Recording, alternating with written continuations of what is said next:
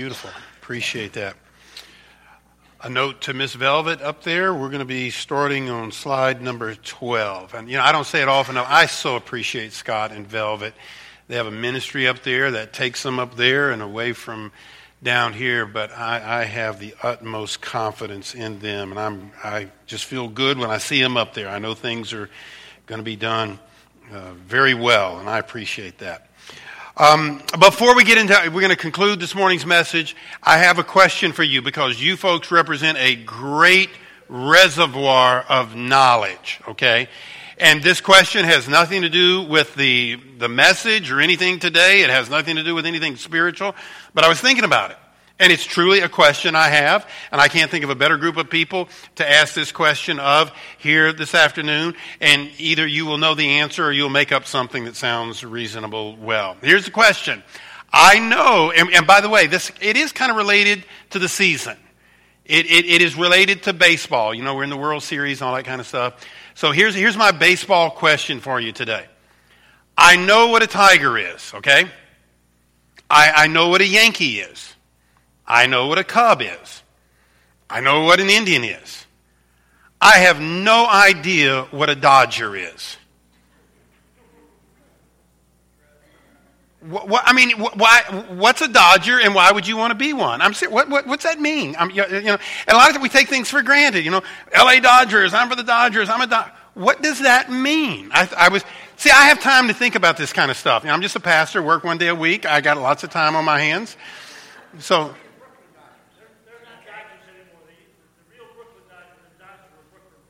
Okay, the real Dodgers were... Are you serious? That's where the name... No, Ted. He said they were in Brooklyn and they had to dodge streetcars to get to the stadium.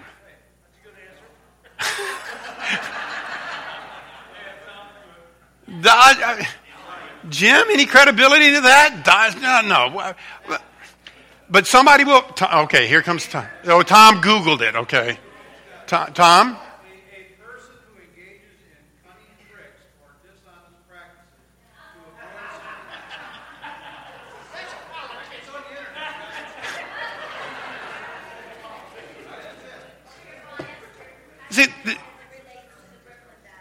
internet. Bonnie...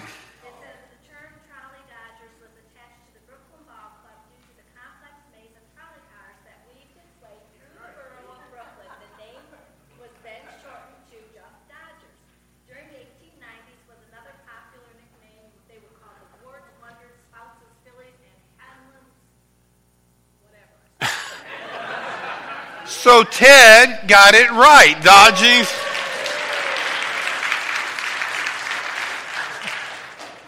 That has nothing to do with anything. But I was thinking about it the other day. I think, what? Now I know. A reservoir of knowledge. Okay, back to a more serious topic. Our perception. Perception is important. It's important that our perception be accurate. And we read this morning that in relationship to Abraham and his descendants, they saw themselves as strangers and pilgrims in this world. And that is very important for us to understand. That can help us. One of my favorite writers is A.W. Tozer. And I have a quote from him. It's on the screen behind me. He says this concerning us being strangers. I sort of say strangers and Dodgers. No, us being strangers and pilgrims. He says, if we are genuine, committed Christians, intent upon walking by faith with our Lord Jesus Christ, then we are continually confessing that we are pilgrims and that we are strangers. The Holy Spirit, who is the real author of this letter to the Hebrews, uses the terms pilgrims and strangers to remind the early Christians that they were not yet at their final home. He goes on to say, the message still reads the same today. Christian pilgrims are journeying by faith from an old city that is cursed and under threat of judgment to a blessed and celestial city where dwells Emmanuel.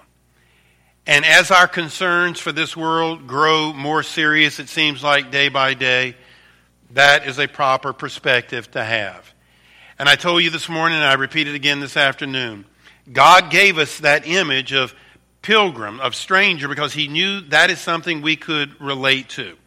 And we're developing that thought even further by thinking about what it means to be in this world a pilgrim and a stranger. We went through 5 of them this morning, 5 more this afternoon. Number 6, what is a stranger? A stranger that has a journey to go on would pass over it as soon as he could. And so we, who have a journey to heaven, desire to be not entangled on this journey. The point there is, when you have a place that you're going to, when you're just a pilgrim here, I'm just a pilgrim here because I'm headed here. And we tend to want to get there as quickly as possible. That is a place that we are going. That is a place that we are longing for. Philippians, not 21, I messed that up. It must be 2:1. Paul says, or I left out the chapter, for to me to live is Christ and to die is gain. In other words, he's looking ahead. He's looking ahead to his home. There's a place that he was longing for. And our perspective on this earth should be, while we have blessings here and family we love and things that God has given us even in this world to enjoy, it's going to be far greater in the world to come. And we look forward to that. I know that Sharon and I, we had the privilege a year or two ago. My son Jeremy knows these folks in these good Christian family in Tennessee who own they call it a cabin. It's a beautiful home up on a mountain with a fantastic view in North Carolina, a gorgeous home. And Jeremy made it available that Sharon and I could go up there and spend a week there. And it was beautiful. The view was fantastic. The home was beautiful, and we enjoyed it. But you know what? There always comes a time when you're ready to go home. As much as you enjoy it, even that week, about day 4 or 5, I'm growing restless. I'm ready to go home. And as much as we enjoy this world, and there are things that God has given us here that we can enjoy. Our fellowship this afternoon, our laughing together this afternoon. I mean, that's a ray of sunshine in a dark and dreary world. So we have our blessings, and God is good to us. But as pilgrims and as strangers, keep the right perspective. There's a place that we're going to where it's just going to be perfect all the time. And we're not going to have to read about the horrors of ISIS over in the Middle East. We're not going to have to read about the devastation of cancer in the lives of people and things like that. It is going to be the place most wonderful for us, and we should long for that. And as we're here and as we're involved in this world to the degree that we should be, we remember this isn't home. And even though we haven't experienced it yet, God has given us, through His Word and through the Holy Spirit, an indication of how wonderful and how good it's going to be. Number 7, a stranger buys no such things as he cannot carry with him. He purchases only what is valuable and portable. Our greatest care should be to get the blessings of God, those things that will abide with us. Think about it. Not only does the Bible say we're pilgrims and strangers, but in all the verses I've shared with you this morning and this afternoon, there's some indications there about how we should relate to this world. 1 John 2:15 tells us, love not the world, neither the things that are in the world. If any man love the world, the love of the Father is not in him. Very clearly, as pilgrims and strangers, we're not to love the world. And therefore, we don't load our lives down with things of this world. We should be more focused with what we can carry with us. My mom and my brother were up here recently, and there were things that my brother thought about that they would like to purchase and have, but then they think about, well, we can't carry it with us. And because we can't carry it with us, we just won't get it. And anything they could carry with them, they were more likely to purchase that, and it was of value to them because they could take it with them. What is it that we're going to be able to take to our home, our heavenly home? Do we really want to get wrapped up in things here that we're not going to be able to bring with us? There is something, in a sense, that we can bring with us, and what is that? Saved family and friends. That's the only thing going ahead with us. We should be focused on that. Witnessing to our family, witnessing to our friends. Because when it comes time for that final journey home, we're not going to be able to take our cars, your favorite lazy boy, or, anything, your favorite rifle or whatever. We need to understand that. And that perspective will help us and will cause us to have less stress and less frustration. Number 8, a stranger's heart is in his country.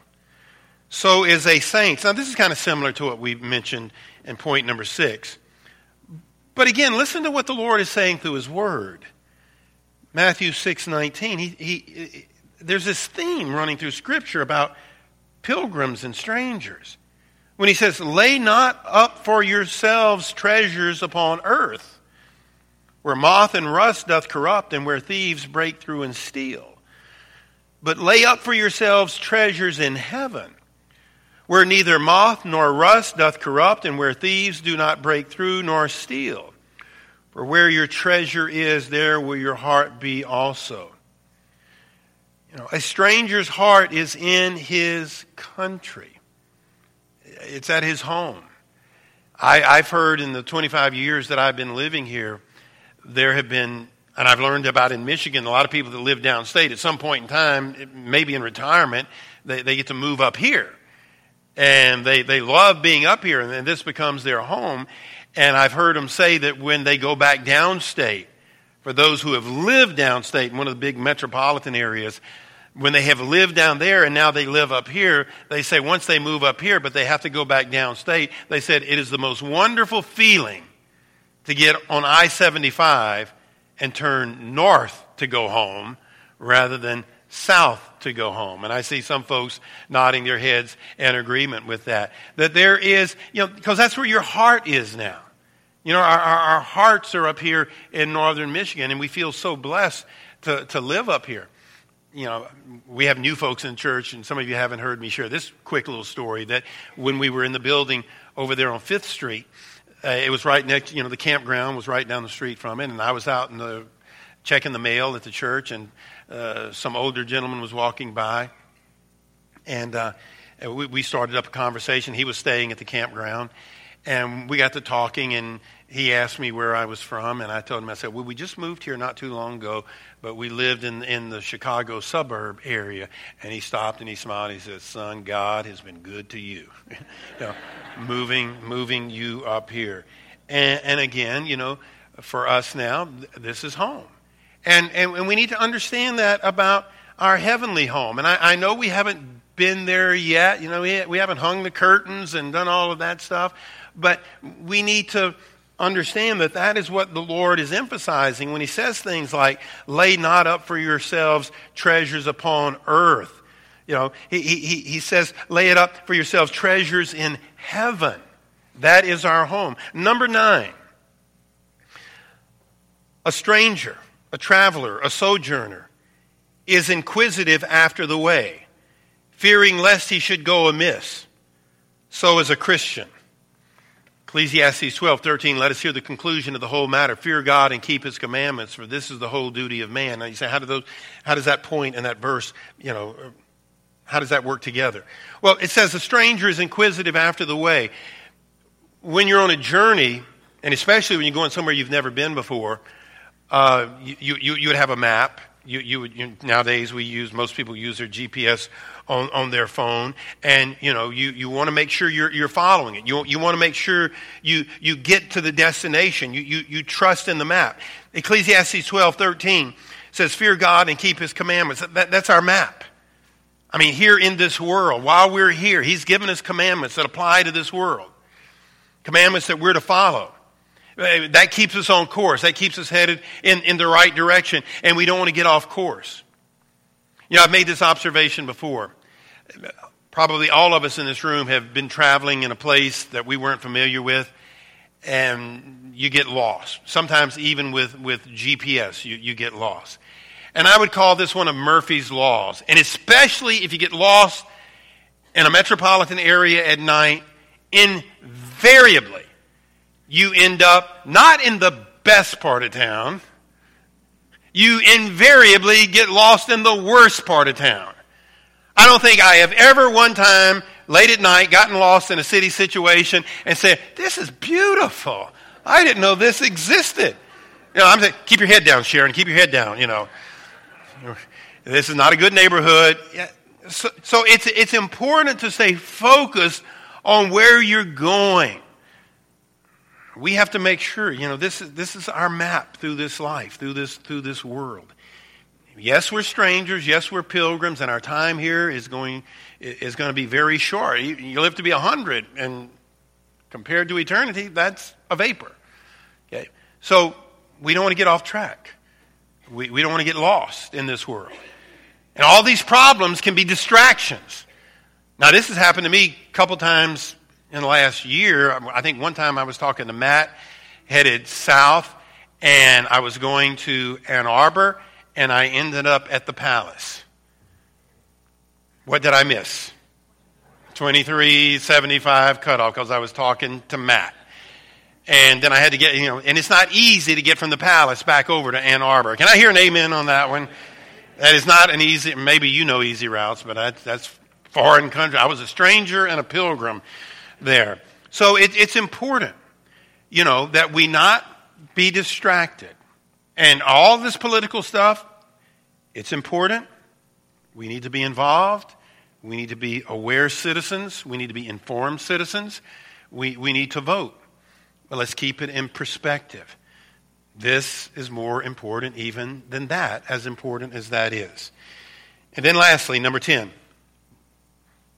A stranger provides for his return as a merchant, that he may return richly laden.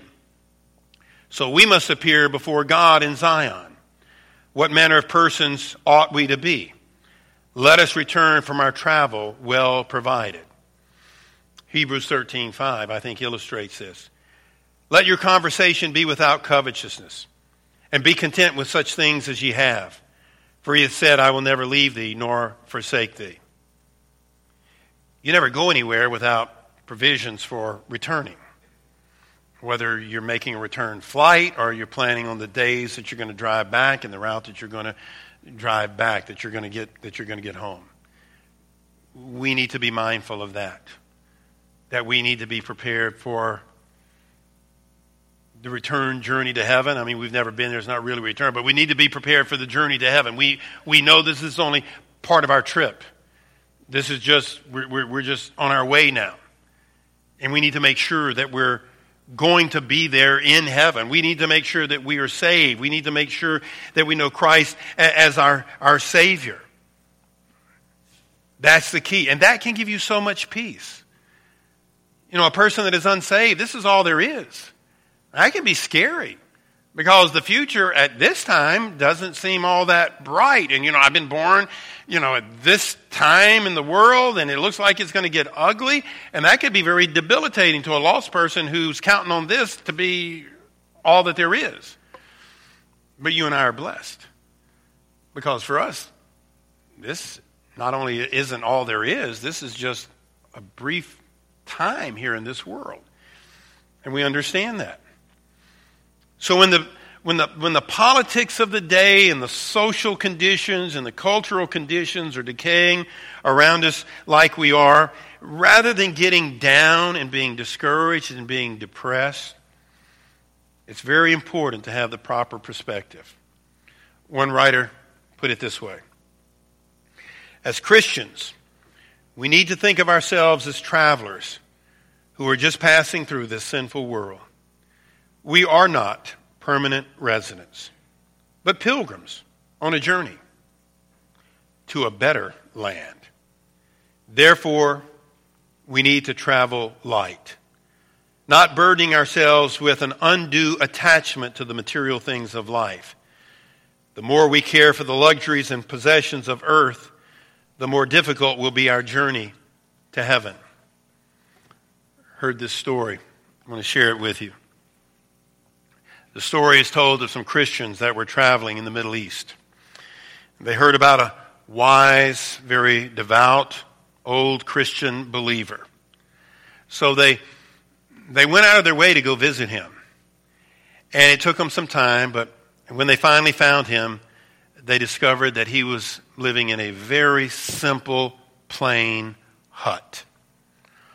All he had inside this hut, as the story goes, was a cot, a chair, a table, a battered old stove for heating and cooking. The story says that the visitors were shocked to see how few possessions the man had. And one of them blurted out, "Well, where's your furniture?" And the aged saint replied by gently asking, "Where's yours?" The visitor, sputtering a little, responded, "Why, at home, of course. I don't carry it with me. I'm traveling." "So am I," the godly Christian replied. "So am I." There's wisdom in that story. There's a lesson to be learned. One last quote, we're done. David Egner asked the question, how do we cope with being pilgrims who are just passing through? Well, the best way possible? By looking to Christ and following his example. It would be the ultimate example, wouldn't it? He was also unwanted in this world. When he left his home in heaven to enter our humanity, he became the ultimate pilgrim. One day he will welcome us home. So again, as pastor, what should our perspective be? We should be involved. We should be engaged. We should be prayerful.